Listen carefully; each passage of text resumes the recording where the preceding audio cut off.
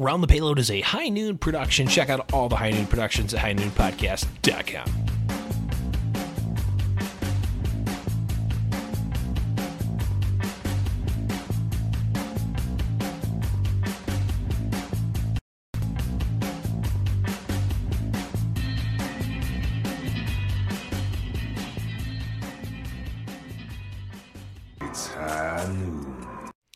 Hello, everyone, and welcome to another episode of Around the Payload. I am your host, The Blevins, and we have a ragtag group of guests today. Some returning members, a couple of new ones, but let's jump right into that. Before I get to introducing the guests, I just want to let all of the new folks here kind of know what this show is about and what we're doing here.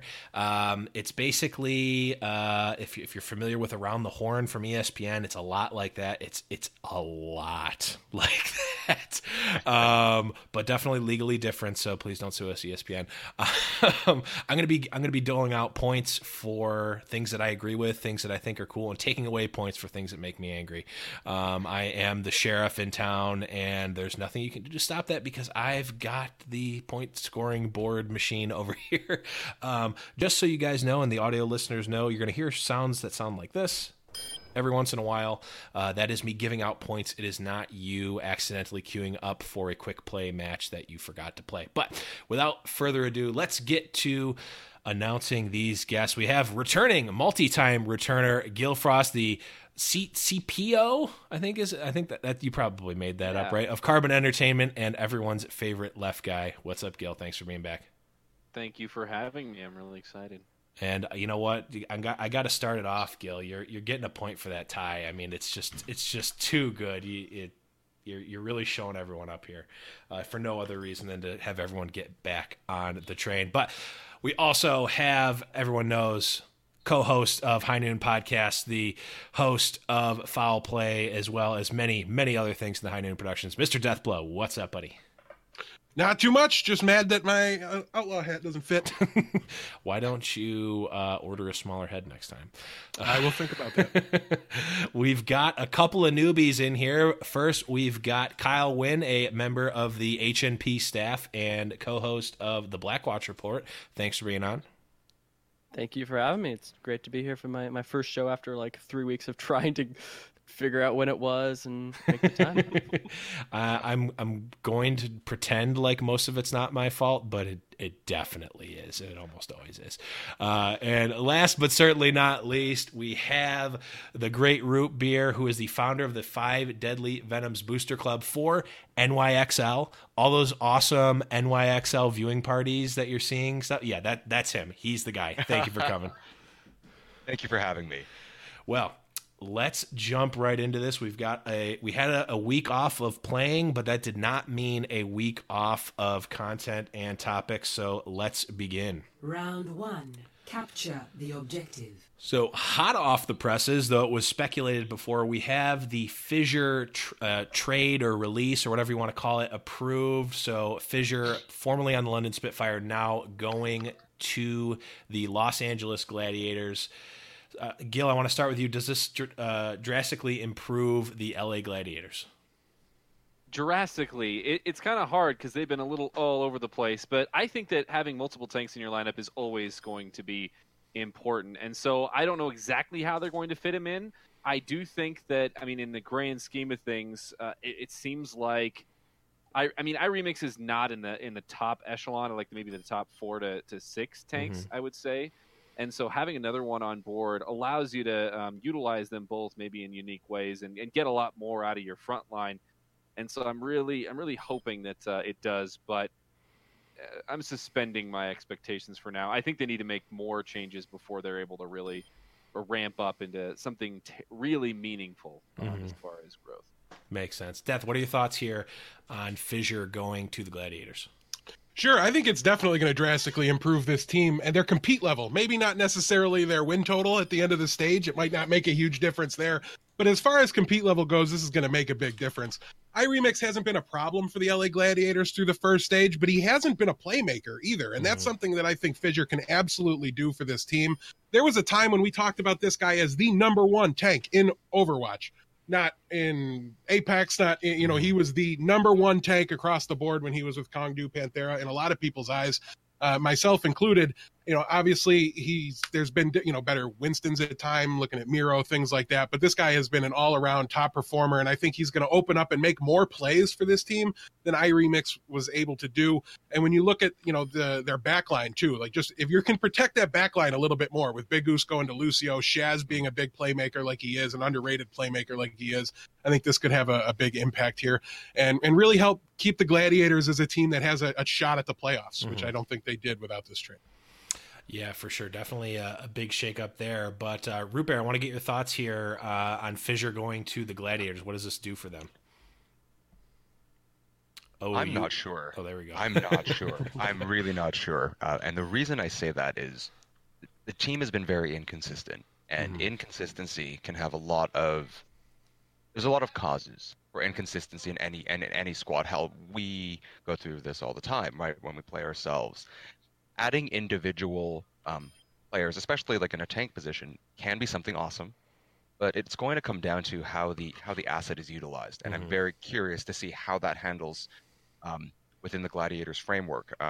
One of the funny questions people always have is, how will communication handle? And I'm sure you've seen this, right?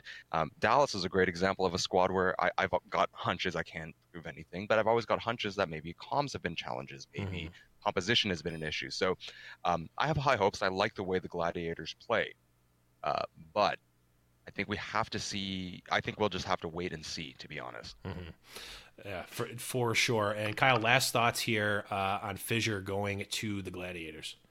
I think if nothing else, it would at least free up Bishu, who I think has been like really struggling to kind of balance protecting Remix and protecting the backline, because Remix would often dive in and it didn't look like he was playing it as safe. So a lot of the best tanks like Gamesu and Muma know when to get out, and they don't require that many resources around them.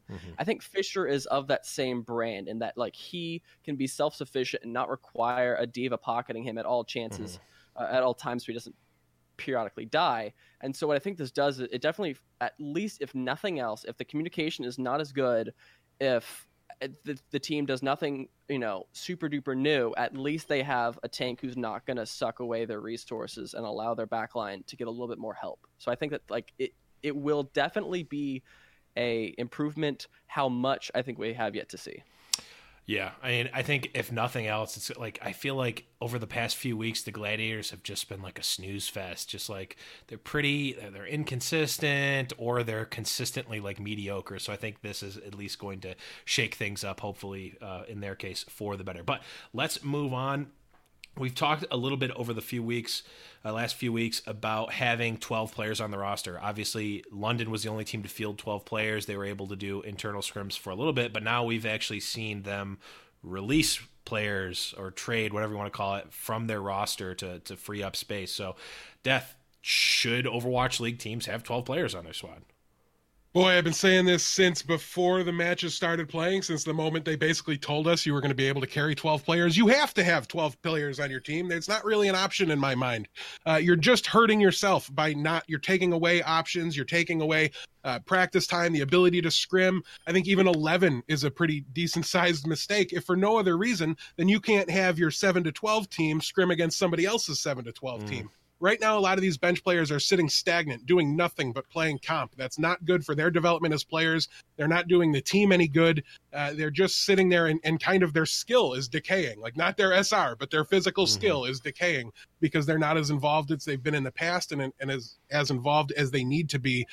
So yes, you have to get up to 12 players. You have to be able to let those guys scrim, against other B teams, whether it's tier 2, whether it's other Overwatch League B teams. And you have to have them playing at their best, because when you need them, you want them to be playing at their absolute best. And if you look at guys like Numlocked, who's been on the bench and complaining about playtime and how he gets this salary to basically play competitive mode, that to me, he kind of knew what he was getting into, right? I don't think any of us expected him to start. But at the end of the day, the team isn't doing right by him by not giving him everything he needs to get better as a player. And I think they should continue to add. Every team should continue to add until they get to 12. And I don't think there's any exceptions there. A lot of good points there. Root Bear, I want to get your thoughts here. What do you think about teams carrying 12? I think it's pretty much a requirement. I think the people need. Florida was a great experiment in starting off with 6, which I think is nuts. Yeah. Oops. Look, in any sport, you've got to have lines. You need to have a bench. It helps with one, just security around structure of a team. People get sick, as you saw from the flu bug tearing through the entire league over the last month. But more importantly, it's that it allows and it offers a team the ability to handle more like internal and specialized practices. Mhm. To me, it makes a lot of sense. It's like there's a reason why you want 4 centers, right? So I'm using a hockey reference here. Mhm. Because I'm Canadian, and that's what we do. We always say hockey. That's what honestly, you're all about, you say? oh, it's real. It's real hot here, eh? It's I can't handle this temperature here, eh? No, but there's a reason you have that, and some people are used as utilities.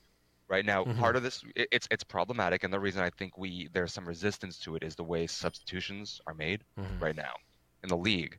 I still think it's weird that you have to preset them, but anyway, I digress. More importantly, though, I think it is absolutely critical because you have an A and a B squad, right? So that at least you've got full squads potentially set up, assuming you have even distributions. But more importantly, it allows you to actually experiment with combinations, and everything's about learning systems.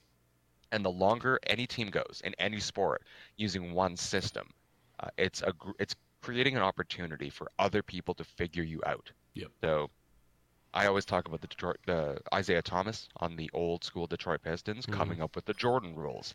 They shut down a very high-flying, very young Michael Jordan.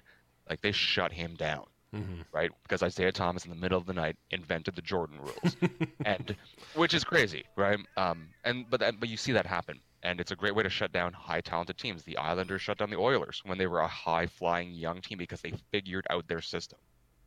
So 12, I think, is a great way to avoid that, and also it encourages experimentation, which I think we're starting to see some systems get poked at. Seoul, we saw what happens because they have a huge VORP problem around Jaehong, and what happens when they take out Jaehong and they try a slightly different meta and they get spanked, right? And I think that 12 will help really prevent this, assuming teams have the management capability to handle 12. Right. I mean, we definitely have seen. I mean, London Spitfire has really. I mean, even when they were, when part of them was GC Busan, we saw them really poke holes in Lunatic High at the time and other teams where on paper maybe they weren't as talented when you line them up. But Kyle, I want to get your thoughts here. Any opposing thoughts on having 12? A little bit. So I definitely do agree that there's certain teams that absolutely should. Any team that is at 11 should pick up the 12. Just to have in-house, but I think that there's other teams that could benefit from not needing to do that because of the academy teams. So we saw that New York just got, I think it's not announced yet, but it was leaked. So we know that, like, at least, if nothing else, there is for sure Flower on the New York academy team and a group of 5 or 6 other players that could play around him and be a really, really, really, really strong team that could play against the main Overwatch League XL team and act essentially as that sort of sister team that the Korean teams had, or just like the other 6 on a 12-man roster. Whereas you get a team like the Valiant, definitely, they don't have an academy team. They don't have another team to practice off of that much. They definitely should pick up, I think it's 1 or 2 extra players to get that 12 so Numlock stops, freaking out about the fact he's doing nothing on this freaking team. I think so. Yeah, there's any teams that has an academy team should be okay as long as it's not like a complete trash tier academy team, which I'll be the judge of here pretty soon. But yeah, I think if you don't have an academy team, you should go for 12. Definitely makes a lot of sense, and it is interesting to see how those lower end team or lower tier squads factor in. But Gil, last words here on teams bringing in 12. Well, I think that long term, most definitely, it's going to be the case that successful teams, or all teams, I think eventually are going to need to have full rosters. Not necessarily for all the reasons that have been mentioned here. First of all, the looking at the teams right now and the teams that don't have 12, that's not necessarily a detriment. I think that we're seeing teams like the Mayhem where it is very much a detriment, but that's more of a infrastructural problem than just simplifying it to the roster. You have to have the infrastructure to be able to cultivate talent and build a team and then strategically use all of those elements. And so you can throw players into a roster, it might not actually have the result that you want. And so some of these teams early on, they're opting for a smaller roster, building out their core because maybe that's all the infrastructure they have. That's the management and everything supporting them. And then I think we're going to start working more towards long-term full rosters with multiple looks. And that's the second key factor is I don't think we're going to be seeing the like A squad and B squad thing, really. I don't think that a good functional team is going to have two very clear separate groups of players that can be their standalone teams just because of the nature of the game. Of course, you see that in other sports, maybe because of fatigue, and there are other strategic elements to that. But Overwatch, you're really going to want to use multiple looks on multiple maps against multiple opponents to drive your strategy when you're using your tools. And so that's where we're going to see the full rosters really coming to bear. And I do want to say that London Spitfire, I think, have given us a really good example for how the 12-man roster can be used, not only from a strategic standpoint, because they have had multiple ups. They've been very, very adaptable, and if they come with a good game plan, they're able to execute it. And, well, I mean, they did very well, as it turns out, in the first part of the season. But if they steal a good game plan? Oh, wow. But if Shots any fired. organization is good at cultivating talent, it's, of course, Jack over there at Cloud9, who is, of course, the core of is the owner, I guess. I don't actually know how it works exactly, of the London Spitfire, but he has already benefited from having 12, not only in how they've been playing, but he knows that in cultivating talent, you can actually make that a good business move as well, as he's already traded away a few players. And if you can actually cultivate talent that's not necessarily going to be in your front line, your front lineup, then you're going to actually make a little bit of money off of that as well. So there's definitely multiple layers to this, and we're going to see more and more teams opting and trending towards what London Spitfire have been able to do with their full roster. Yeah, definitely a lot of good points. I think I agree overall that teams in the future, I think in a couple of seasons, we're going to see every team have 12, no questions asked. But in the next or the rest of this season, maybe even the next 1 or 2 seasons, we might see the academy teams really kind of bear the weight of that. That's definitely an interesting way to look at it. But we will move right along, and we've had the roster shakeups and the additions and signings happen over this past week or two, with the acquisition period obviously opening up. And one thing that we've noticed is that there's really there's not a ton of Western players being picked up in these acquisitions. I think we have Zappis, AKM, Fact Fiction. That might be the end of the list. I don't think there's many more. And then obviously there's been a lot of Korean players picked up into the Overwatch League. So, Ruud, I want to get your thoughts here. Why do you think we're not seeing the Westerners and the Europeans get picked up as much as the Korean players right now? Ooh, that is that's a tough question. The only thing I can think of is it is standard organizational risk mitigation. They're just going with players that they've seen have had more exposure under high pressure situations, and that's it.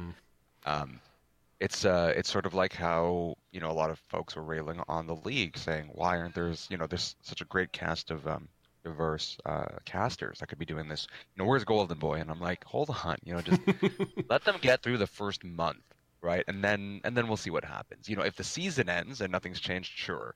But I think it's nothing more than that. There's a bit more data. There is also a bit more structure in terms of where you can see where matchups of like head-to-head. So like in baseball, you look at splits all the time. I think that's it. And I haven't looked at the roster pickups in much detail. It's funny, I'm really behind on things after like doing the whole like trip to LA and then trying to get everything set up for stage 2.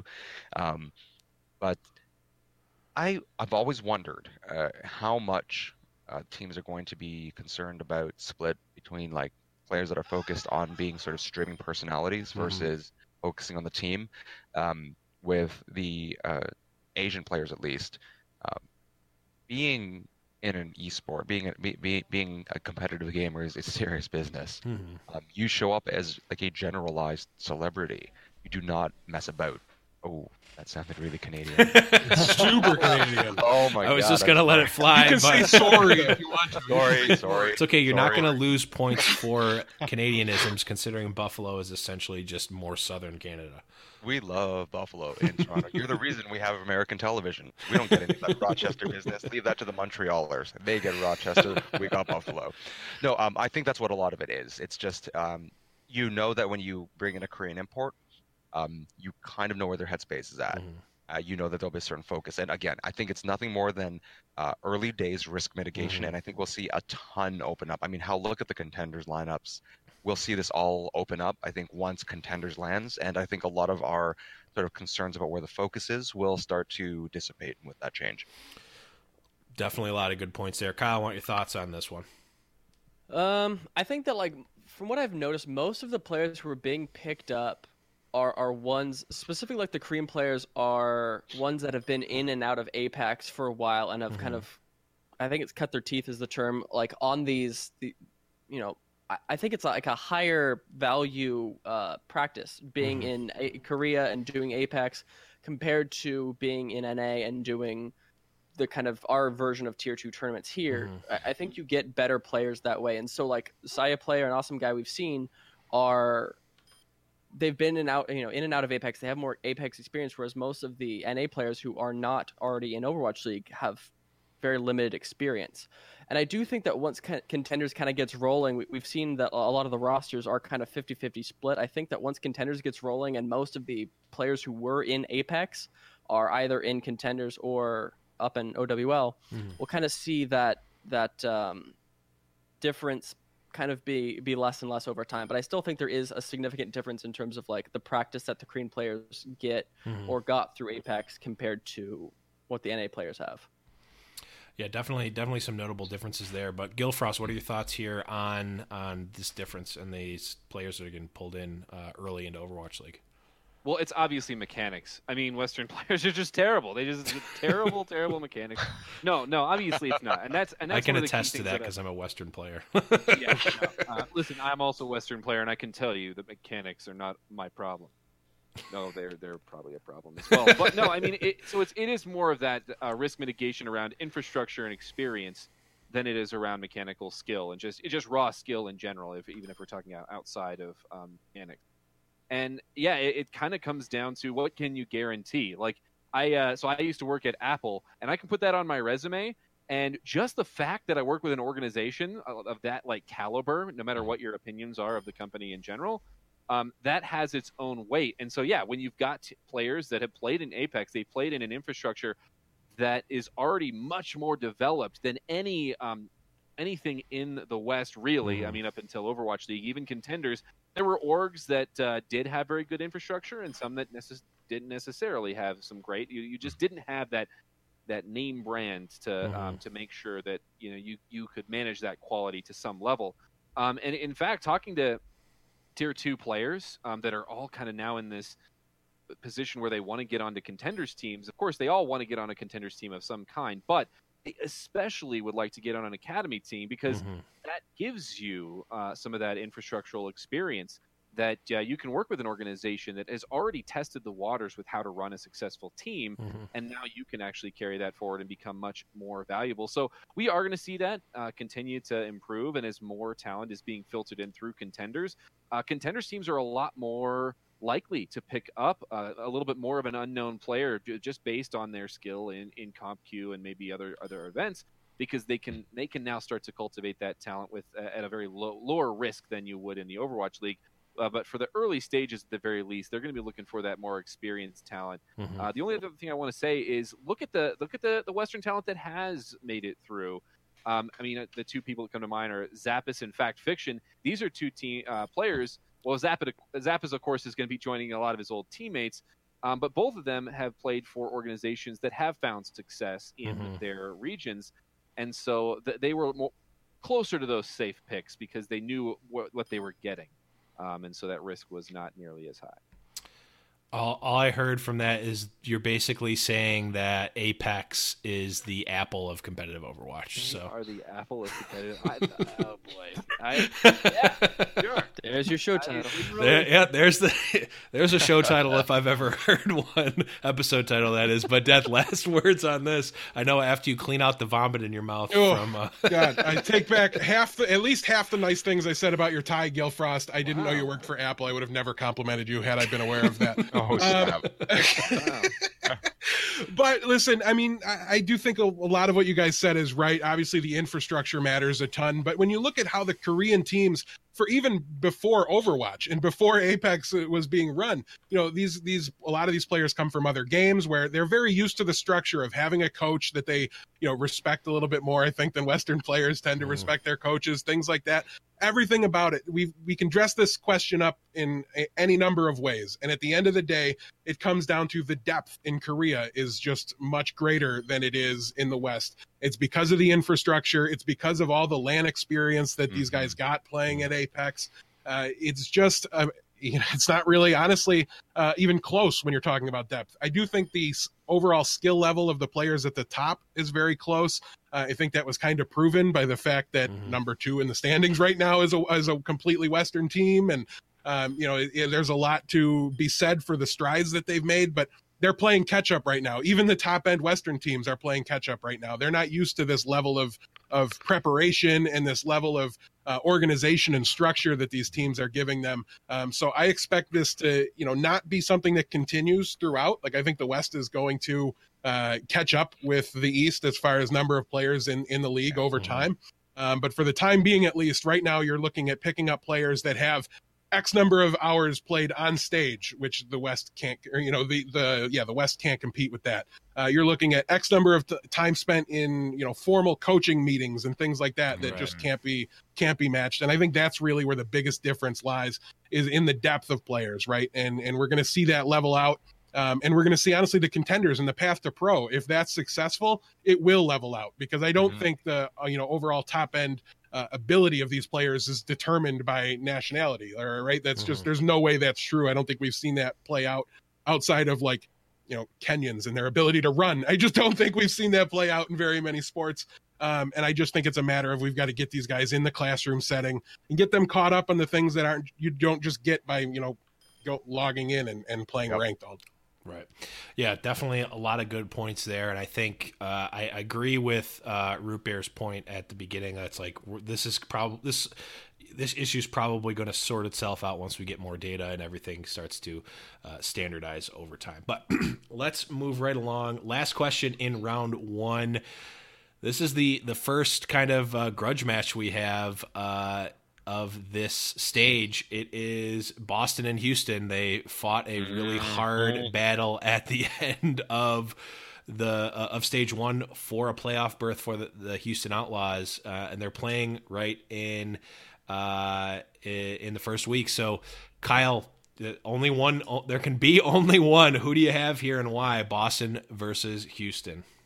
Well, let's do a quick little, I don't know, man. No, so I do think though that it looks to me that Houston understand the meta first. So as we learned that Junkrat was really, really good, what did we see? We see Jake pretty much play nothing but Junkrat, and he grinded the hero till he became the absolute best at it. Boston got really good at dive. Dive is good. It's a good team strat, but it's not as broken, I guess, as the Mercy and Junkrat meta was. You saw Banny, who would grind the heck out of Mercy, got really good at it and was one of the best Mercies in the league, and as well as Boink, who was also one of the best Mercies in the league, as we saw that stat posted by the Twitter earlier, whatever. But we've seen that Houston, before any other team kind of understand what the meta is. We saw London right week 5, oh, hey, Junkrat's pretty good, let's try running that, and then they decimated teams. Houston, week 2 was yo, Junkrat's really good, I'm going to run him all the time and kill everyone, and it worked. And so I can only imagine that sort of mentality with coach of Tyrong, who understands the game incredibly well, with a team who is really good at picking up heroes in a short amount of time and doing well at them. I can only imagine that if it is 3 tanks, if it is dive, if it is whatever it is, that Houston will be the first, if not one of the first teams to kind of understand what is the best possible team comp to have, and they will run that into until it's perfect, and then they will decimate teams. Definitely a lot of good points there. Gil, do you have are you planting your flag in Houston, or do you have are you going with Boston here? This one is a tough one. It really is, but I do have to go with Houston. And my optic jersey is underneath. It's a tie. Hard to get to the tie, so I'm sorry. And aside from just the points that were previously mentioned, I think that teams at the very end of the season, we started to notice some teams figuring out and dealing with the Houston Outlaws, and that's maybe why they didn't get number one in the playoffs. Actually, is because honestly, Coolmat and Muma started getting focused down a little differently in these fights, and they've been one of the strongest tank duos in the league. I think Coolmat's probably the best off tank in the world right now. I've been preaching the good news of Muma since Contenders, and the fact that they were able to bring on Fact Fiction now means that weakness of being quote unquote figured out, and now all these teams that now kind of have the game tape to focus down the tanky front line and to deal with that, it's another big tool in their tool belt to then be able to adapt in all the other ways that they have already been able to. So I think that Fact Fiction coming in here is the X factor that tips it in the favor of Houston Outlaws for me. I hate to even offend you by asking the question, Death, but who do you have here? I mean, it's not offensive. This match was so close at the end of the first stage that nobody doubts how much I love Houston or how much I absolutely despise Robert Kraft and his team. We all know where I'm rooting, but I do agree with the two before me. I'm picking Houston to win here, and the big reason why is because I can look at the map pool and I can know where they're going to play. And if we're looking at King of the Hill or Control as the weak point for the Houston Outlaws, well, we're going to Lijiang Tower. They've played against Boston on Lijiang Tower, and they won it. So if they're able to flip that map, I think it suddenly becomes in favor of them. I also look at the maps here. We've got Hanamura, Kings Row, and Gibraltar in this map set. Those maps sound to me like a place, if Junkrat's going to be viable, he's going to be viable on Kings Row because we've seen it before. He's going to be viable spamming that 0.1 choke on Hanamura and keeping Boston from even getting at the first point. And when we look at these maps too, what other character sounds really good on there? Because to me, it's Widowmaker. There's a lot of sightlines on Kings Row and Gibraltar. You can play the Widowmaker on defense on Hanamura or attack on Hanamura too. So I do think the hero pool of these guys on Houston will benefit from the maps that we're playing. But I mean, Boston is going to be able to compete with anybody. I honestly thought Houston would win the last matchup a little more decisively, so it's going to be interesting to see what happens here. But yeah, I want to highlight the fact that what you guys said earlier, that they prepare better. Their coaching staff is phenomenal. Tyrong will help them figure out what they should be playing, and then they will grind it until they can play it at their best. So, this is a week. The quality of the opponents for Houston is so big. I wouldn't even be surprised if they are 0-2 leaving it. But at the end of the day, I think they've got an edge on both of their matchups, and I expect them to get at least one of them. And my heart needs it to be this one, right? Because I never want to see Boston take the Outlaws. And you certainly will never live it down either, because I will become a de facto Boston Uprising fan just to rub it in. That's fine. Discord has a mute button. But Root Beer, last thoughts here. Can I get a Boston taker here? Okay, so here's my completely unscientific way of approaching this. I'm gonna pull down my set to destroy X jersey, but I'm like, I love Boston because they have like a great mix of Canadians on that squad. No, but I actually think Boston has. I think there's a lot of surprises in store with Boston. That team is playing completely differently than what we first saw them show up as in the league. I think the fact that Houston's got a good squad. And we saw that with their current structure, Boston pushed them to that limit. And the one thing that I heard more in that arena on finals day than anything else, and since then, was if only Casper didn't pull out that blade.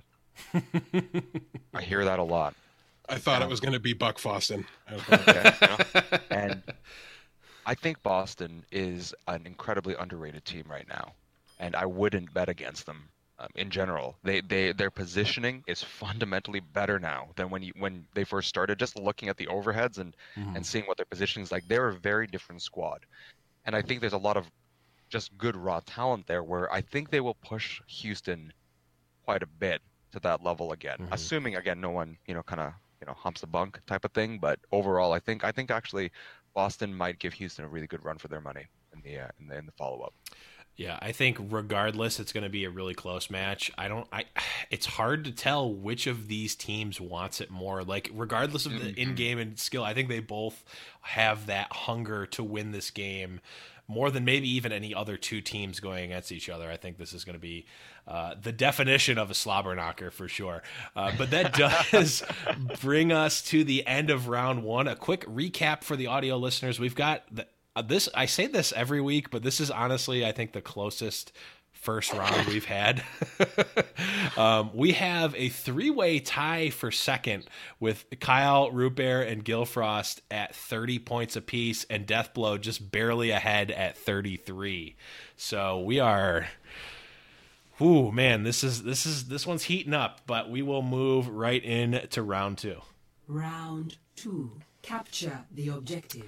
We got the news, I think it was yesterday or maybe a couple days ago, that there is going to be a coaching change with the LA Valiant. Cuddles, I don't know if it was released, but if it was released exactly the details of why he left, but he's no longer the coach. So, Gil, I want to get your thoughts on what does this say about the stability of the LA Valiant? Well, in and of itself, definitely not much. I think that it can be easily blown out of proportion, but we don't really know what's going on behind the scenes. And they have been, the Immortals organization, they've been successful and consistent in a lot of other areas. There are a few other indicators that maybe you could add up to maybe a question, not even really any actual facts, but the fact that they have had really high peaks and really low lows. Basically, I mean, they will go from winning an event against a big team to then the next event just doing just terribly. And so they're right? Contenders. And so there have been some indicators along those lines that you could maybe start to ask more questions. But really what this means to me is they just haven't found the recipe for success that they are going to be happy with. And Noah Winston has even been very open with the fact that he is looking for long-term, looking towards the long-term. So they're going to keep trying to work at it until they find the right recipe. And right now, the one of the biggest factors is, of course, that coaching staff. And it is difficult to find coaches, by the way. Right now in esports, it's not like you've got a lot of time to check people, or people don't have a lot of extensive resumes necessarily. And so courting and then building a relationship with a coach and then having that coach be accepted by and integrated into a team, it's definitely easier said than done. And so I think that it just means they're not quite there yet. I wouldn't take too much stock, though. Yeah, it's a good point. But Death, I want to get your thoughts. And we saw this, and we also saw kind of the Numlock situation where he's basically just sitting the bench and not doing anything but play comp. So does this say anything greater about the LA Valiant and their structure here? You can use it to predict doom and gloom if you really want to. I don't want to, though. To me, it just says, listen, the fact that they've already had turnover at their head coach position means you're more likely to have more turnover at the head coach position, because you bring somebody in, maybe you get along with them, maybe you don't, maybe he sees eye to eye with you, maybe he doesn't. So change begets change in this scenario. And like Gil said, it's really hard to have a resume on these guys to build them up. But one thing I will say is if they liked any of these coaches and they still walked, because if you read between the lines on what Cuddles said, he was moving on to bigger and better things within Overwatch League, right? So what does that mean? Where is he going? We don't know yet. We'll find out soon. But if you really want to keep your guys around, maybe you pay them a little more. I mean, it's a crazy idea, right? Wow. But if you really like them, I don't know their salaries because Overwatch League isn't cool enough to be transparent and tell me.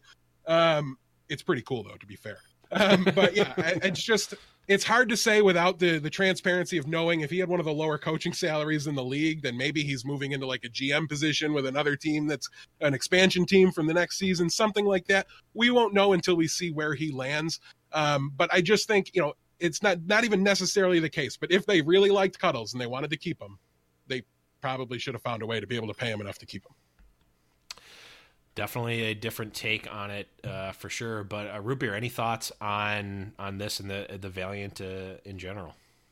It's funny. I saw that news and I was like, okay.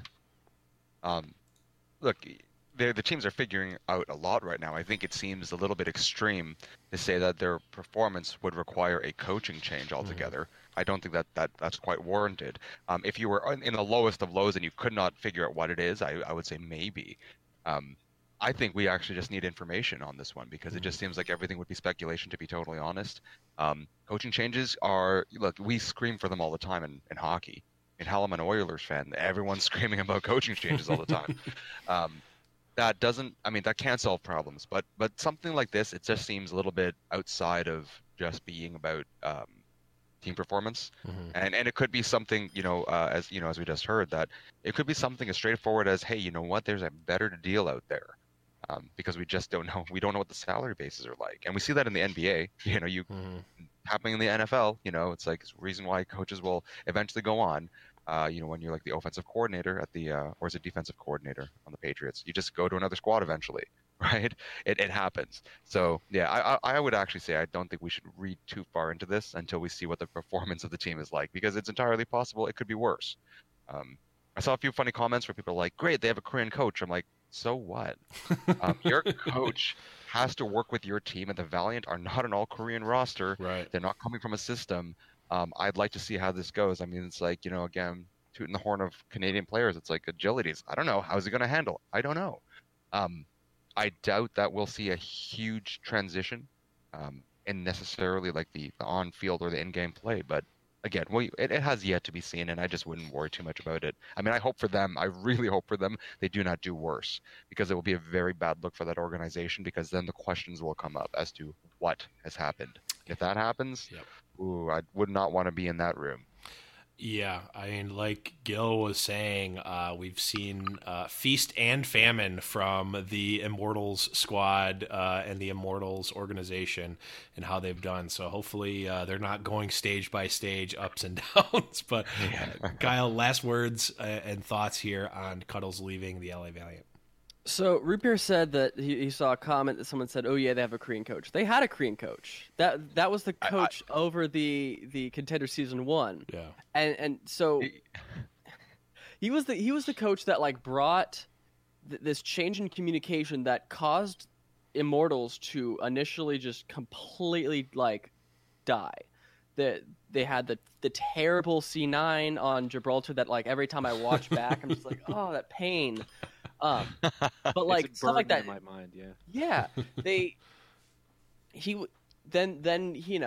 brought in Cuddles, and then like 3 weeks later they pushed out Ooks, who was their initial coach, and then Cuddles took over.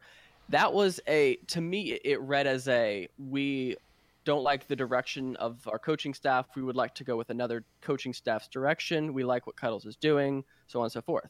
Now what it seems like is Cuddles got a very, very, very enticing offer, and like I'm trying to like wonder like where the pyramid of jobs in OWL is. Like players are pretty good, analysts are probably worse than players. Assistant coaches are probably okay in terms of like pay and compensation, all that stuff. Head coaches probably make a decent amount. I'm just gonna assume GMs probably make more. So I'm thinking he probably either got a better paying head coaching gig at another team who's just like really just throwing cash at the problem, or he got a GM gig either for an existing team or a new team. Maybe he's thinking about location, like where he wants to live in 2 years or whatever. He doesn't want to live in LA. That's fine. I don't blame you. If he wants to live in England, if there's a second, if there's like a second English team or like another European team or just somewhere else in the world that like is offering him a better deal, more money, a better place to live, whatever, why not take that? So that's what I would do in his position. That's true. If I ever got a job as a popcorn vendor, I would certainly field better offers for maybe a hot dog vendor or a T-shirt cannon firer. Cold beer here. Yeah, get your beer here. Get your ice cold beer. Yeah, I definitely I have some skills. Anyone in the Overwatch League looking for a T-shirt cannon firer or better yet, a full-blown mascot. I'm I'm your guy.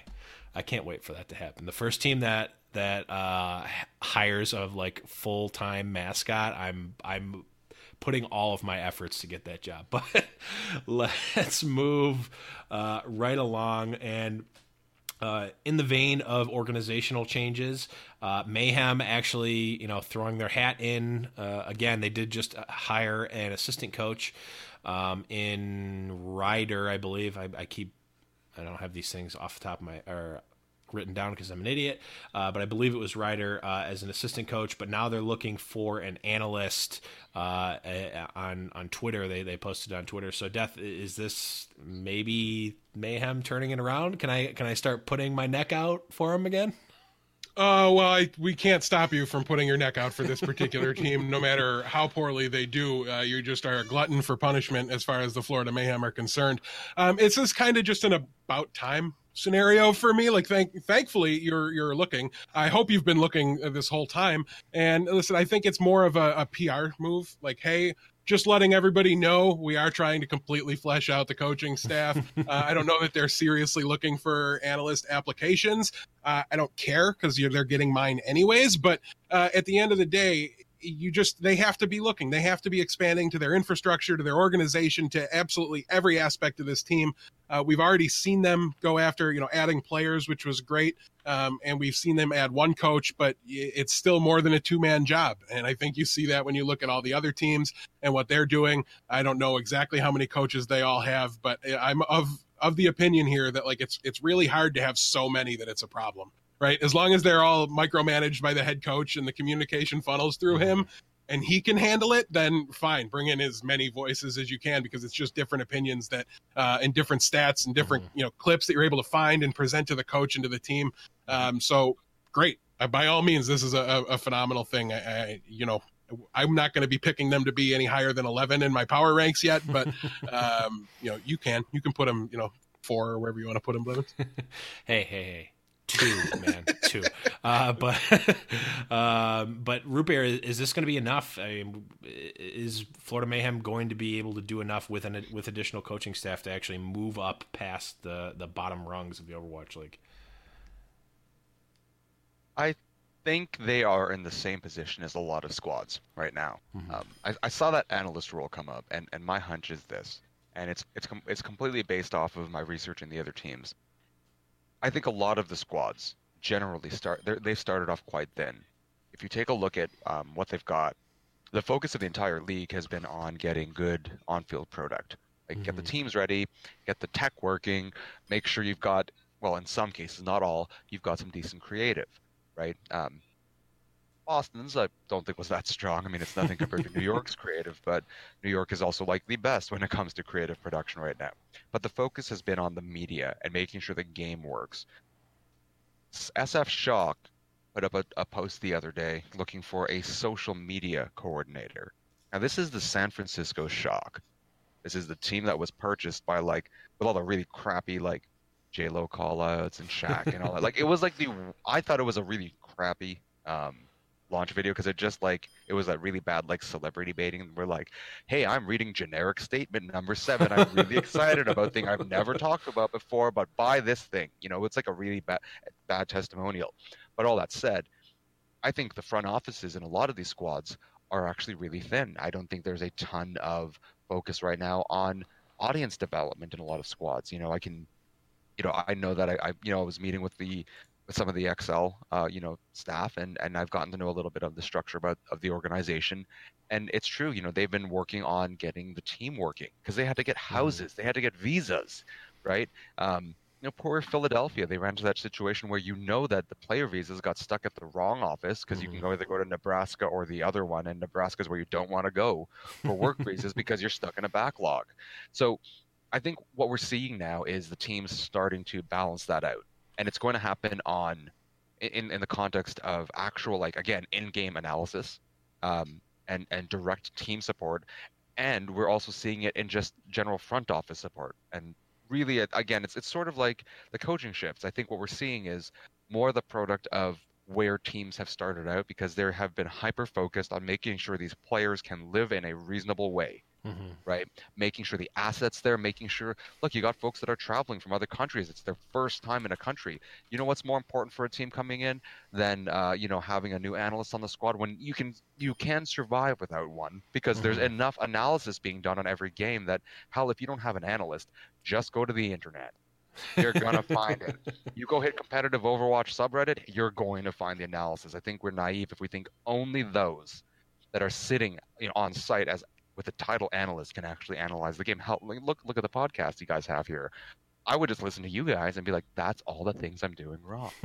Which is lots of things because I'm a really average to crappy player, right? Same. But it's like I tell people, don't let the Twitch thing, like on my Twitch banner, like ever fool you, because it says I had 43 caps, like as Zenyatta, but like that happened once, and it was on a console, and I was just tailing off of an amazing Roadhog. So really, it was just like I was just like blink, finish everyone off. But that said, I think what we're going to see over this stage, and actually the next stage, is the fleshing out of the front office. I think you're going to see similar ads continuing all the way through stage 2, and you're going to see them coming through stage 3.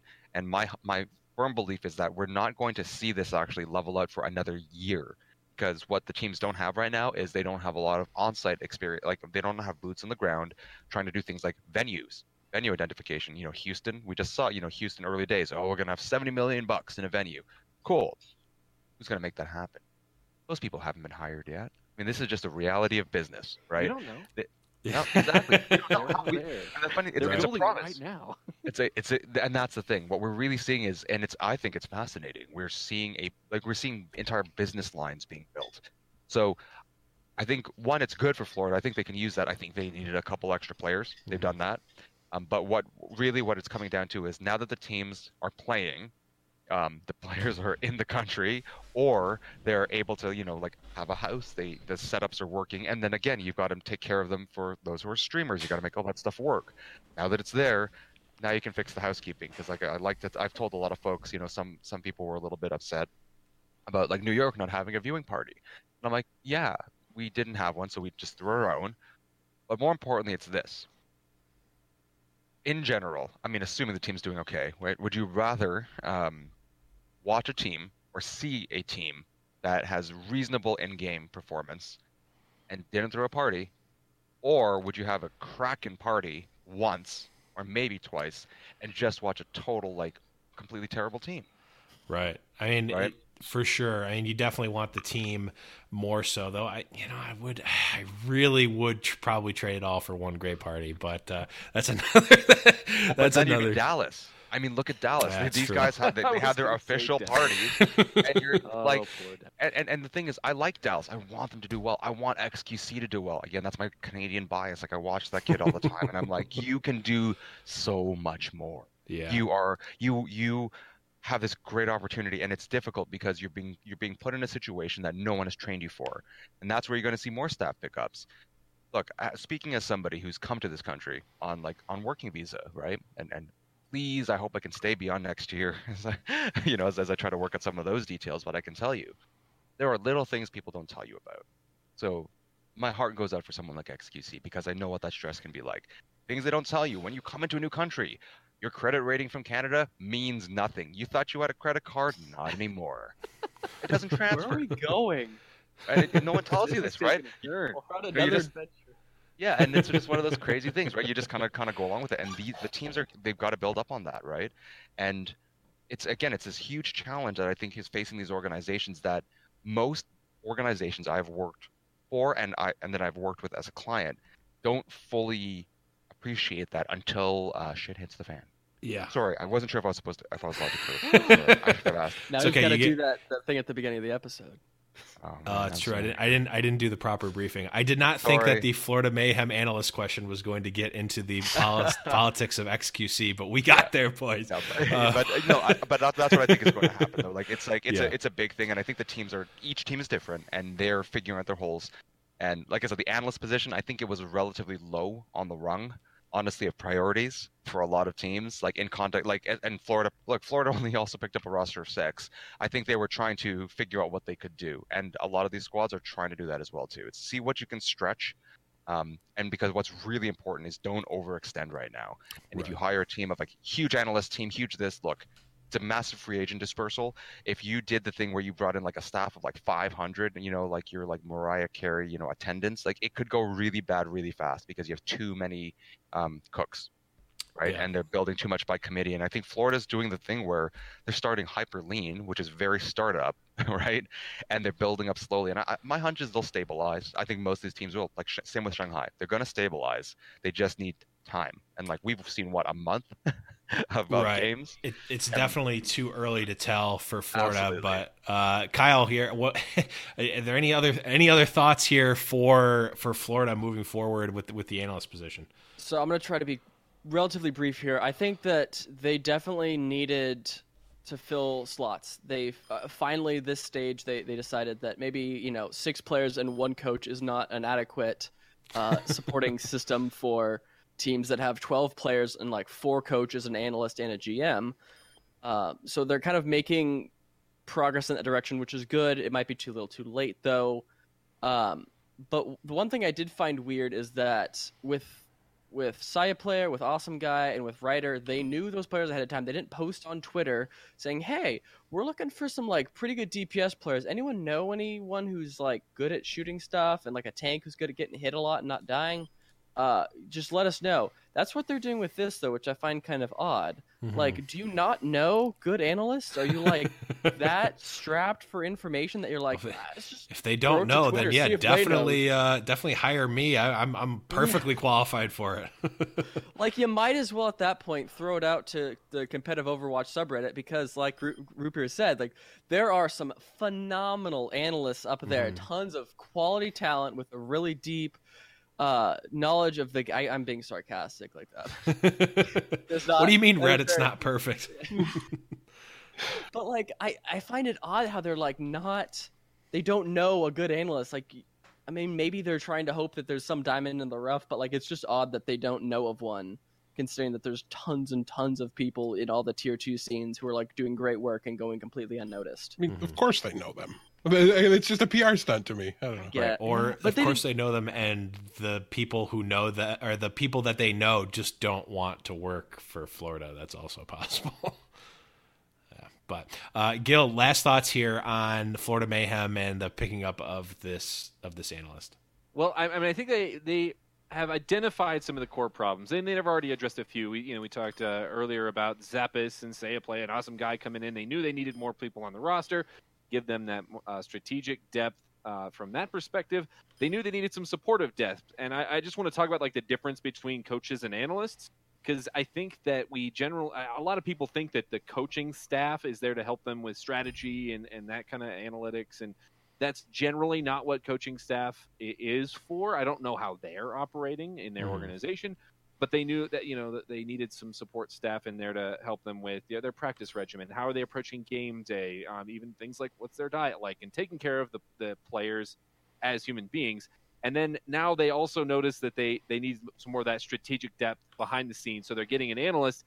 And I think that it's great that we just brought Reddit into this. That was just like the analysis that you can get online. Like I just want to say, so I have been on an analyst desk before, and people would message me and say things like, like, hey, you're saying things and people are believing you, and I'm like, that's their problem. If I say something stupid up there, okay, like there are people way more qualified than I am to actually get in depth with the game. Like at the core, I'm actually more of an entertainer, and I do analyze the game, and I think I do a decent enough job at it. I would never apply to one of these jobs, but there are a lot of people out there that want to work in video gaming. This is just the honest truth, and the easiest point of entry for that, I think, for a lot of players, that is not pro players, but people who play the game, is, well, I understand the game very well, so I'm going to be an analyst.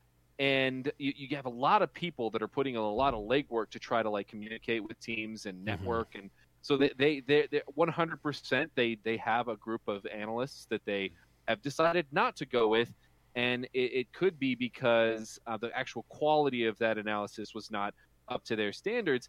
And so they're reaching outside of that pool of people that are already in their network because it's a little dry. It's a lot drier than I think a lot of people think, because when you're talking about analysis on a level of depth that is required for actual teams to succeed, it's a lot deeper than you might think, and it's going to involve a lot more work and a lot more of an analytical perspective than a lot of people think. And so I think that they don't want to settle with anyone that's been bouncing around the scene maybe and just hasn't impressed anyone. It is hard to say, though. It is a little weird, and I think that it definitely has to be at least partially PR related.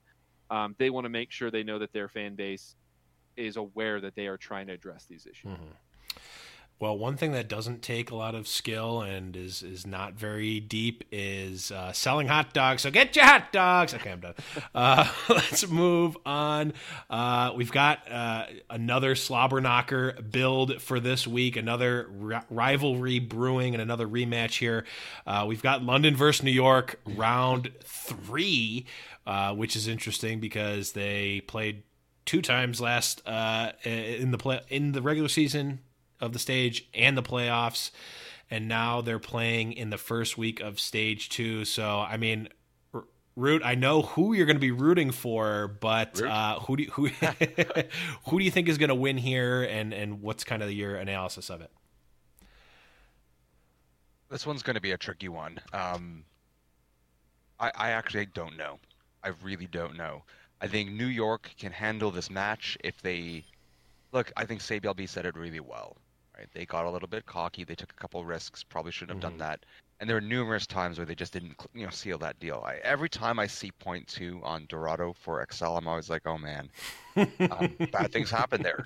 And also every time, and every time they hit Horizon, I'm like, oh god, not this map. A lot of folks like to pick on Janus, and I think it's misplaced. I think the strategy didn't work. But in this case, I think it will be. Here's the thing. There is a whole lot of tape from those matches, all of them, right? All from the same day, and they're all recent. This isn't like early stage, right? A month ago type play. They have very up to date information. I think what this is going to come down to for either squad is using that information, figuring out how to exploit it against the other squad. Because I can tell you, if I don't think we're going to see Janus running Winston and Libero running a Genji again on Horizon. It wasn't working, and it went on for too long. But the thing is, you can't. It's tough to do a running line change in Overwatch, like a quick strat. It's very difficult because the players are structured. You're set on a strategy, and you got to hold it. It's like boxing. The boxers don't figure anything out on the fly. I mean, they look for openings, but you do what your corner tells you to do. They're like, so and so is dropping his arms, hit him with a lot of left. That's what you do. Right, you do that as best as you can because you rely on the staff to manage this. So I think whomever wins this particular battle is going to be the team that has the more astute coaches, and who has come up with more potential modifications, so that when the teams go up, they can make those quick on-the-fly changes. So it's going to come down to coaching, and it's going to come down to who can adapt faster. And I think we'll have to see. This one, I don't know. I'm not going to hold proud on this one. Yeah, I mean, I am, but that's just because I value my fandom more than my pick'em points every week, as evidenced by me picking Mayhem more than 0 times. But Kyle, what are your thoughts here? Who are you picking? Why? What do you think this one's going to come down to? I'm thinking NY, because I think that as good as London is a really good team at kind of not that many things. They're really good at dive. That was like they were tutored for the entirety of stage 1. Like, oh, this is a really good dive team. They're really good at dive. They can run dive well. And that was all I really heard. Then they eventually at stage, or week 5, they're like, Junkrat. We'll pick up Junkrat a little bit here and there and completely destroy Houston. Sadly. But I think New York is a much more. They have deeper hero pools individually, and thus they have, despite the fact that they have, kind of a smaller roster, they can still make that work to their advantage. You can run so many more comps, I think, with New York than you can with London, without London having to switch in and out players, which, as we've seen, kind of is not that good for them to do. So I think that New York's hero flexibility between anyone who can run a Roadhog. They ran like 4 or 5 different players on their one team on Roadhog. So they have a couple pretty good Roadhogs if it comes down to tanks. They have great Zarya's. They have good, if it runs dive, if dive is a thing that everyone needs to run, they can do that well. If tanks is a thing they need to run, they can also do that well, whereas I feel like London can only run dive well as of right now, and they're going to have to take a lot of changing to be able to run tanks as well as I think New York can. Definitely a lot of good points there. But Gil, what are your thoughts here? Who do you got? Yeah, this one is a tough one for sure. But and when I look at this, one of the filters that I want to use is looking at the new patch and how is it going to affect these teams, because they're very close to each other. And I'd like to say that since the Spitfire have 4 supports, that the Mercy changes are going to benefit them. But really, it's just I don't think that's going to be how it plays out. I don't think that's really relevant. In which case, I would have to say that NYXL, I think they're going to be the ones that take it. I think it's going to be close. I think they're going to adapt to the new meta just as well, if not better, than the London Spitfire. And one of the most pivotal parts of that is going to be that tanky front line. I think that tanks, in order of importance, I think tanks are going to be the most important for dominating fights and choosing where you're fighting and dictating the flow of battle. And then the supports are coming in right after that at a close second for importance. And the tanky front line from New York Excelsior is going to bring them forward in this initial match at the very least. And they're going to be able to give a few more looks, take it to the London Spitfire. Definitely hard to bet against a tank line that includes Meko. But Death, last thoughts here on NY versus London round 3.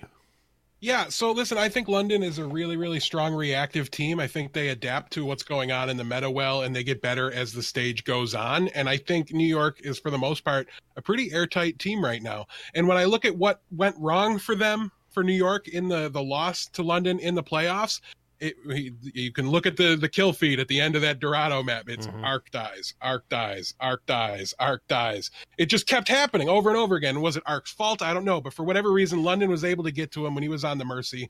Now we're going to put some rollerblades on the guy, set him free, let him listen to some music. It's going to be a lot better for him. He's going to be able to peel and be a little bit more mobile. So I think he's going to do well and feel more comfortable on that Lucio role, even if he was one of the better, adaptive plug and play Mercy players that the league saw. I just don't see weaknesses when I look at New York's team. And I've talked about really the only issue I have with them is, can they close it out? Can they finish it? Are they going to choke? Are they going to be that team? Well, nobody chokes in week 1. You don't do that. So give me NY. I think it's going to be, in the neighborhood of 3-1. The maps will be competitive. But I think New York's going to win this one fairly solidly. Yeah, when we looked at the pick'em numbers and just in talking to people, it seems like so many people have NY, which I'm always happy with. I always want to see people picking NY, but it seems like, man, I'm just a little concerned. Not concerned, but like I don't know. I don't want to jinx it, so I'll just shut my trap here and just root for NY blindly. But that does bring us to the end of round 2. We got a close one to go. I literally do say that after every round, don't I? But we've got a close one. I sure do, and I'm going to keep doing it. We got a close one going into the final round. We've got Kyle at 53 points. We've got Root Bear at 54. We've got Deathblow at 56, and Gilfrost just barely trickling ahead at 57 points. So this buy or sell round is definitely going to be a big one. The payload is approaching its destination. So that does bring us to our last full round of play. This, of course, is the buy or sell round, where you are going to have to say buy or sell, whether you agree or disagree with this topic. And we are running quite low on time, so we're going to try to keep these ones quick. But we will start with you, Kyle. We've got, like we've already talked about before, we've got the week 1 of the stage having a lot of rematches from week 5 of the previous stage. So we're kind of seeing the same exact matches play out. So buy or sell these almost just duplicate matches going 1 week right after the other. Buy, 1,000 years buy, because week 5 was like one of the best weeks in terms of just even close matchups that I think we've seen in the entire first stage. The Boston-Houston one was really, really close. The New York London one was really, really, really close, and we saw Houston London as well. There's just like lots of really good close matches, and it'll be nice to see where these teams ended up adapting to the new meta. So I think it'll be a good time to like revisit these matchups. Definitely. Gilfrost, your thoughts? I'm also buying, and I think that for me it's like an experiment. Teams are making a lot of changes. Of course, it's a new patch, and we're going to be able to compare and contrast these matches from the last week of the last stage, and now the first week with these new changes. We're going to be able to kind of see how they've impacted these teams. Definitely agree with you there. Deathblow, buy or sell? Well, it seems like it's a seller's market, so I'm going to sell this idea here. The reason is because I want to see how these teams grow and improve over time. Now it's going to be forever before I get to see, Houston go up against London again. And it's part of this is because it just happened to work out that like the playoffs were already the rematch, right? So now it's like the third time in a row. Yeah. And so it's not going to be as big of a problem going forward. Just a little bit of bad luck there. But I don't know. It's just going to take so long to see these teams go up against each other. Once they play this time, I'd almost like to have seen it spaced out a little bit. If the playoffs weren't, rematches of the final week right away and the same day, then yeah, I would have been a lot more for this. But I'll sell it given the schedule from the end of stage one. And Root Bear, last words here: buy or sell the rematches week over week? Completely buy, 100%. It gave us it gave us a whole round of content to talk about, and that's what it's about, right? It's rivalries are going to be met, and there's going to always be pressure at the end of any stage, just given how the league has been structured. And this is playing into the fact that people want to come back from whatever they saw. So I think it's smart. Keeps us, plus it locks us in right away at the stage, so we don't forget that the league is around. Because we're right around the corner from March Madness, and that's going to be a huge chunk that's going to fight against the league. That is definitely true, but we will move right along. Man, we tried to talk about this, and I tried to have Deathblow explain to me exactly how this playoffs, the season playoffs work. I've finally gotten how the stage playoffs work. It's actually pretty easy, and I'm imagining that the stage playoffs the season playoffs will be the same. But we basically had that season playoffs format announced, and the easiest way for me to describe it to you is that it's a best of fives across 3 days. A set number of matches are going to be played on day 1 and day 2, and then depending on how many more matches a team needs to win the best of 5, there will be more matches on day 3. I think that's the best way to explain it. I'm sure Blizzard will come out with a video. So after that mouthful of explaining, Gilfrost, are you buying or selling this season playoff format? This one was tough because it's like almost too complicated to, like a part of me just wants it to be simple, but I'm definitely buying. And the reason being is we've seen, in the last week of play, we saw so many close matches, and these teams are much closer than I think a lot of us predicted coming into the first season. And now what we're going to be able to see is actually that taken to the next level. So now we don't have to wait another several weeks before you get to see two teams play once again. We're going to see these teams adjusting from day to day and how they're approaching each match. And I think we're going to get some close series of matches. It's complicated. See, now you're using terminology. Just how terminology. close a lot of these teams are. Yeah, there's a lot of jargon and specific terminology, so you got to be careful what words you use to describe things. But Deathblow, buying or selling this new playoffs format? Oh, this is a hard buy. This is a phenomenal format. The more Overwatch you get to play within the playoff matches, the better, because that leads to the best team more likely coming out of the match as the victor.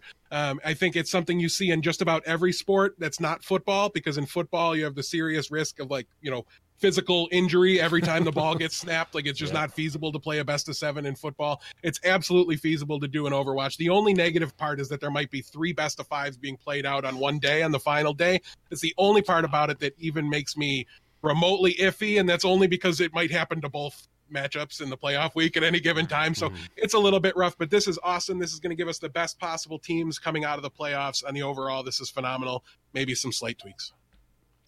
Yeah, definitely agree with a lot of what you're saying there. Root Bear, what are your thoughts here, buying or selling this playoff format? I got to agree. Hard buy. Series are right to where it's at. Again, I'm a big hockey fan just because I'm from Canada.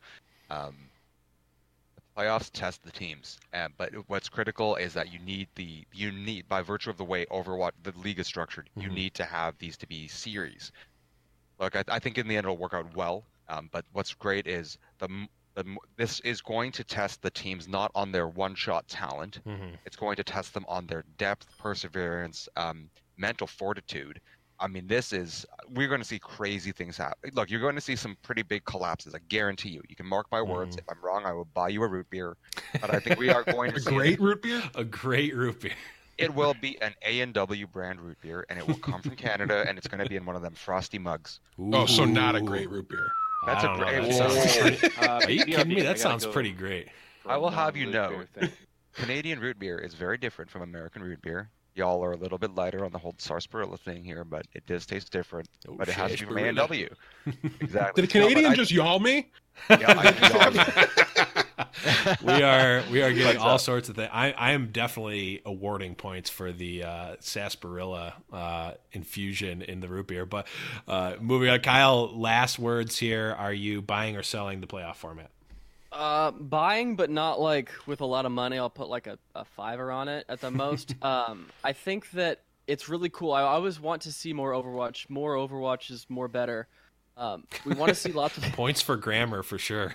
we want to see how good these teams are, and you can't necessarily see that based on one particular matchup. There's always particular random things that happen. Whereas if you are playing a best of 5 of best of 5s, like 25 possible maps total, you get a really good understanding, so you can make sure that the best team, absolutely without a doubt, of this whole season is the one winning. I do think that it is absolutely terrible that you have possibility for there being 15 maps played in a day. That's a lot. London mentioned that this was like really, really rough to do, but why are we still doing this? I guess if it's not guaranteed that's going to happen, it's better, but it'd be nice to see if we could have it like a possibility that there'd be more days. But it's kind of hard to see. So I can understand why there's that problem in the first place. Yeah, there could be a really, really long day of Overwatch, which is going to be great for us as fans, maybe not so much for the people playing it, but we will move. Not for those playing Overwatch League-related drinking games. It's gonna be rough. Or Overwatch League-related Sour Patch eating games, which Death and I were doing, and it literally destroyed the lining of my stomach and throat. But he ate one bag of them. Okay, I haven't eaten Sour Patch Kids in years. I haven't had that much It was sour like a legit stuff. one serving, the recommended daily Okay, serving. it was more than one Daily serving. serving One of Sour bag Patch is not Kids? one serving. He couldn't handle it. I couldn't handle the Sour Patch Kids, man. And I haven't eaten that much sugar in years. Sounds disgusting. I had a worse hangover than if I had been drinking alcohol, but that is for another show. We had the announcement, Fact Fiction. We talked a little bit about it before moving to Outlaws, but Death, I want buying or selling Fact Fiction, actually making an improvement. It's thought he's probably a bench player here, and maybe not at least not a definite starter. So buying or selling an improvement to the Outlaws with the addition of Fact Fiction. Is it an improvement? Yes. Is it much of an improvement? No, because like you said, I don't think he gets into the lineup very much. I think this team was built around Cool Matt and Muma. I don't expect them to go anywhere. Fact Fiction will help in the film room. He's going to be a great player coach. He's going to be a great bench player in the event that there's some illness. If they're going into a big, heavy triple tank composition, you can bring him in if you want to play like the Winston and the Reinhardt. But no, I think the starters on this team are probably going to remain the starters. The biggest aspect of this, assuming nobody gets sick or nothing crazy happens, and I'm not just outright wrong, is that like Florida didn't get him, or other teams that they might have to play against didn't get this guy, because he is good enough to start in this league. I just think he's on par with Muma on some heroes, and then on others not so much. So why take Muma out? Yeah, I agree with everything you said here, but I don't think you said buy or sell, so we're gonna have to take away a couple of points here. Trying to get our guest that ran away. I know. I think Root Beer had to walk away. He drank too much sarsaparilla, so we're gonna skip over him for now. So Kyle, buying or selling Fact Fiction, improving the Outlaws? Buying again with maybe $10 this time. I think that it helps in that like Death mentioned, you have a player coach, you have someone to sit down with Moom. I mean, you also have Mezzer too, who's also a phenomenal tank player. So you have now like a second or like a third voice who's like, hey, maybe you shouldn't have, earth shattered here. But like, what you do have is also, like Death mentioned, you're stealing all my great points. You have him not on another team. You can make sure that like Muma doesn't have to face off against him, which would be rough. But you also do have another player that if you want to run in-house scrims, it's a little bit easier to do because you have lots of other coaches within who could be running. Like they mentioned at the start of the team that you could run Tyrong as that Lucio, and they're going to have Mezra as the tank. But now you just need to have Tyrong as a Lucio, and then you can run in-house scrims pretty easily, which is cool. But yeah. Bye. Yeah, definitely some good points here. Oh, we've got Root Beer back. Root Beer, Root Beer, Bear. Blah, blah. I can't talk. Yeah. But we'll jump over to you first, Root Beer. Buying or selling Fact Fiction improving the Houston Outlaws? Buying. I think Fact Fiction is a great player, and but generally speaking, it never hurts to add a little bit of depth. I think it's going to be just good for player management. I think burnout is going to become pretty serious. And stress in general. So I can't imagine much better of a pick to have just as a backup to have floating around. This is a pretty solid player. So yeah, it makes Houston that much scarier. For sure. And Gil, last words here on Fact Fiction, buy or sell? I am buying, and I'm going to go out on even further than that. I'm going to say if they had a Reinhardt player like Factor Fiction, and not to take away from Muma skill, but I did look strategically in your tank line. I think they might have gone all the way in the playoffs for stage 1. I think that might have been the X factor. I can't imagine that they would pick up someone that has the LAN experience, team experience, the integration with Raucous. I mean, they're already going to be hitting the ground running that Fact Fiction has. If they just wanted to take it away from another team, or if they weren't going to actively work him into their strategies. And we did see that their tanks were getting focused, and their strategy kind of ran out there at the end of stage 1. Now they're going to have that much more to bring to stage 2. Definitely a lot of good points and a lot of people in favor of Fact Fiction here. We are moving on to our last buy or sell question, which I'm starting to delineate as the almost meme question, or although for what it's worth, this may have been the most serious event that's happened in Overwatch history. But of course, I'm talking about the Puppy Rumble. We saw the Overwatch Puppy Rumble happen last night. It was an event for raising awareness for adopting dogs in different areas across the U.S. It was an event that really, like, from the onset, like, it was done flawlessly and amazingly from a production standpoint, but it could have gone so bad. It could have been so awkward, but it wasn't. So I gotta know, Root Beer, we'll start with you. Are you buying or selling the Puppy Rumble? Totally buying it. Yeah, honestly, one of the funny things I always joke about the Overwatch community is people take themselves way too.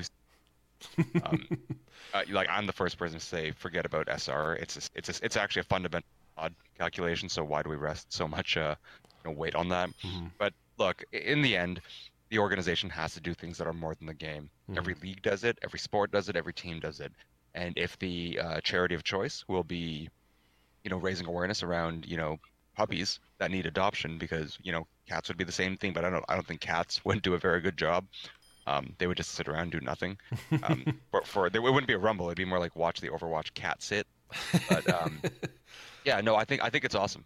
It's also like a nice point of lightness to have before things get really serious. For sure. Kyle, buying or selling the Puppy Rumble?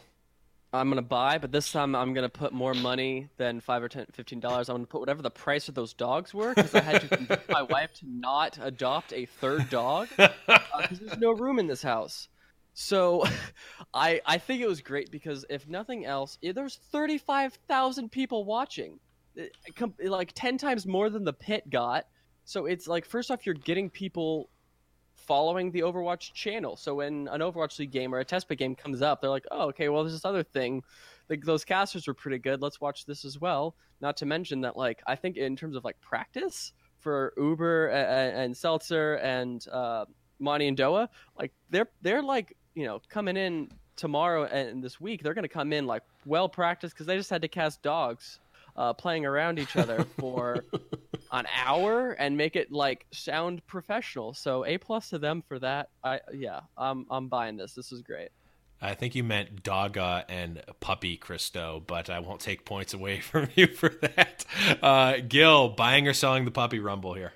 Can I break the rules? I mean, because I want to buy, but really I want to adopt. I think I want to adopt this one because I wanted to adopt Lulu, but I couldn't for multiple reasons. But yeah, it's kind of my melting point, our puppies. So it was also incredible to see like Monty and Doa casting the impossible. They made it sound really easy, and it was a really cool event. And yeah, Blizzard, they're a company that definitely wants to have a positive impact, and this is one way that I think the first of many ways that we're going to see that happen in the Overwatch community. And so I think it was definitely a buy/adopt situation. For sure. Cannot take points away for adopting there. If anything, you got more points. But Deathblow, last words, buying or selling the Puppy Rumble?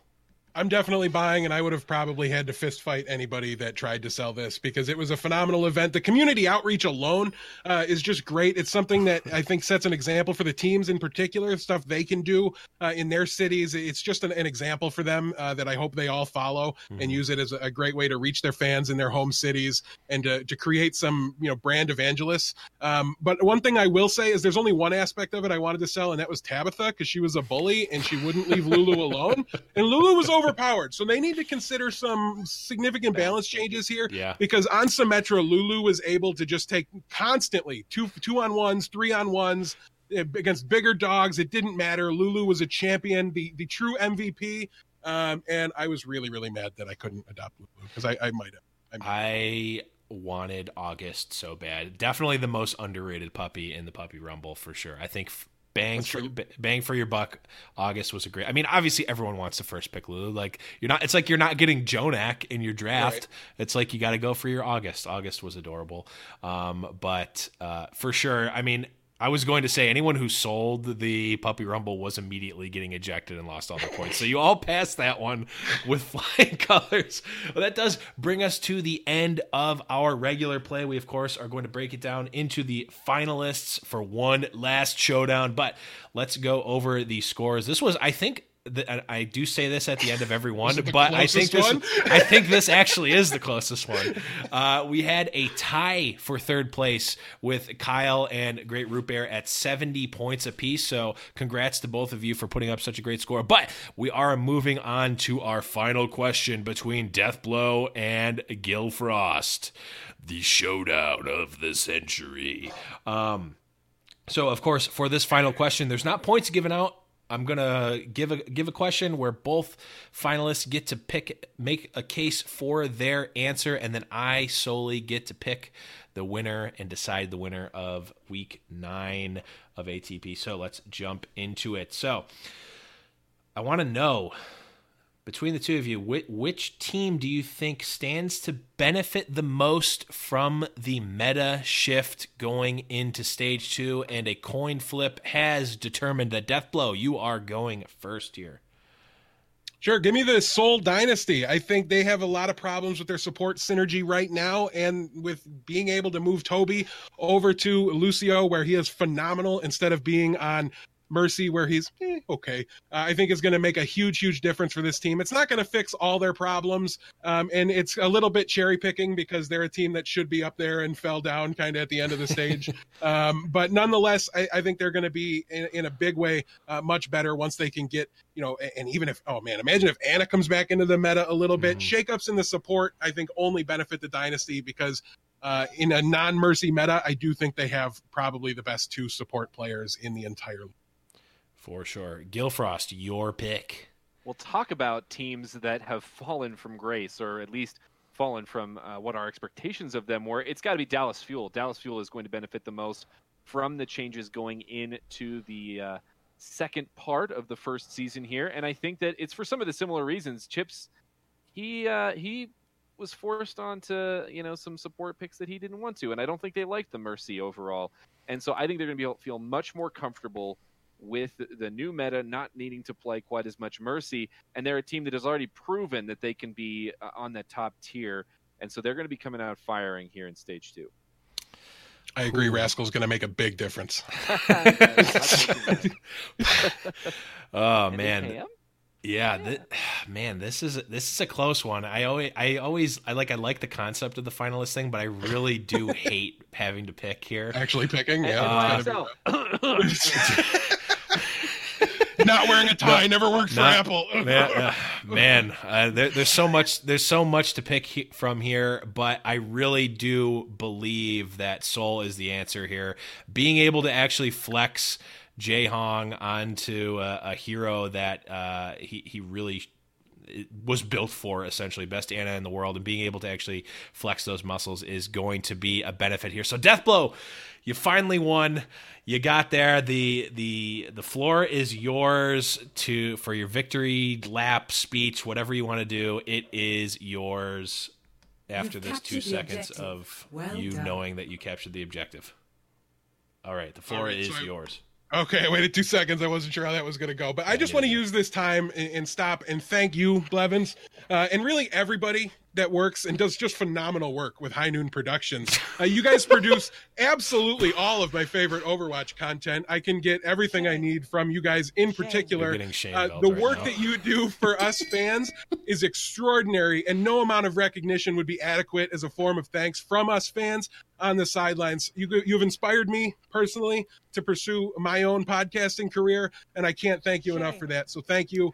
Big thanks to everybody at High Noon Podcast specifically. Yeah. For all of the new viewers, he is part of High Noon Podcast and High Noon Productions, so it's a complete and utter sellout. Yeah. Complete and utter sellout. And I mean, in a way, since I give out all the points, I guess it is kind of rigged. But but every not really. Episode's been rigged. Every single episode has been rigged. I keep bringing Gilfrost back in to like perpetually get second place. It's just he's the.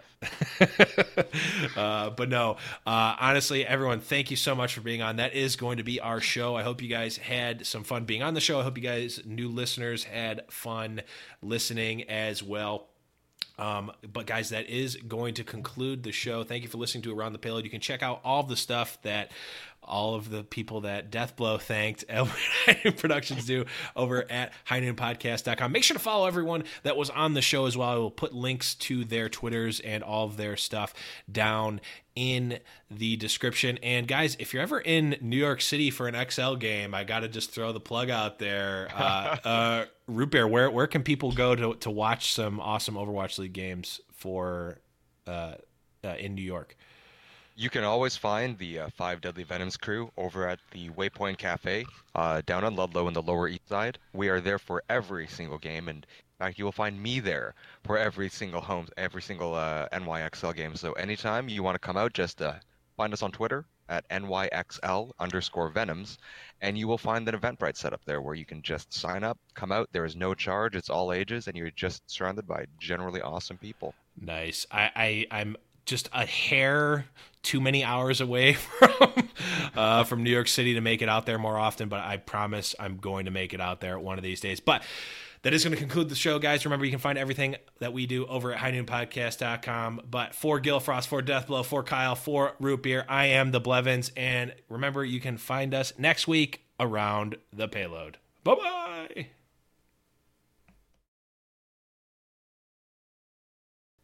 Around the Payload is a High Noon production. Check out all the High Noon productions at highnoonpodcast.com.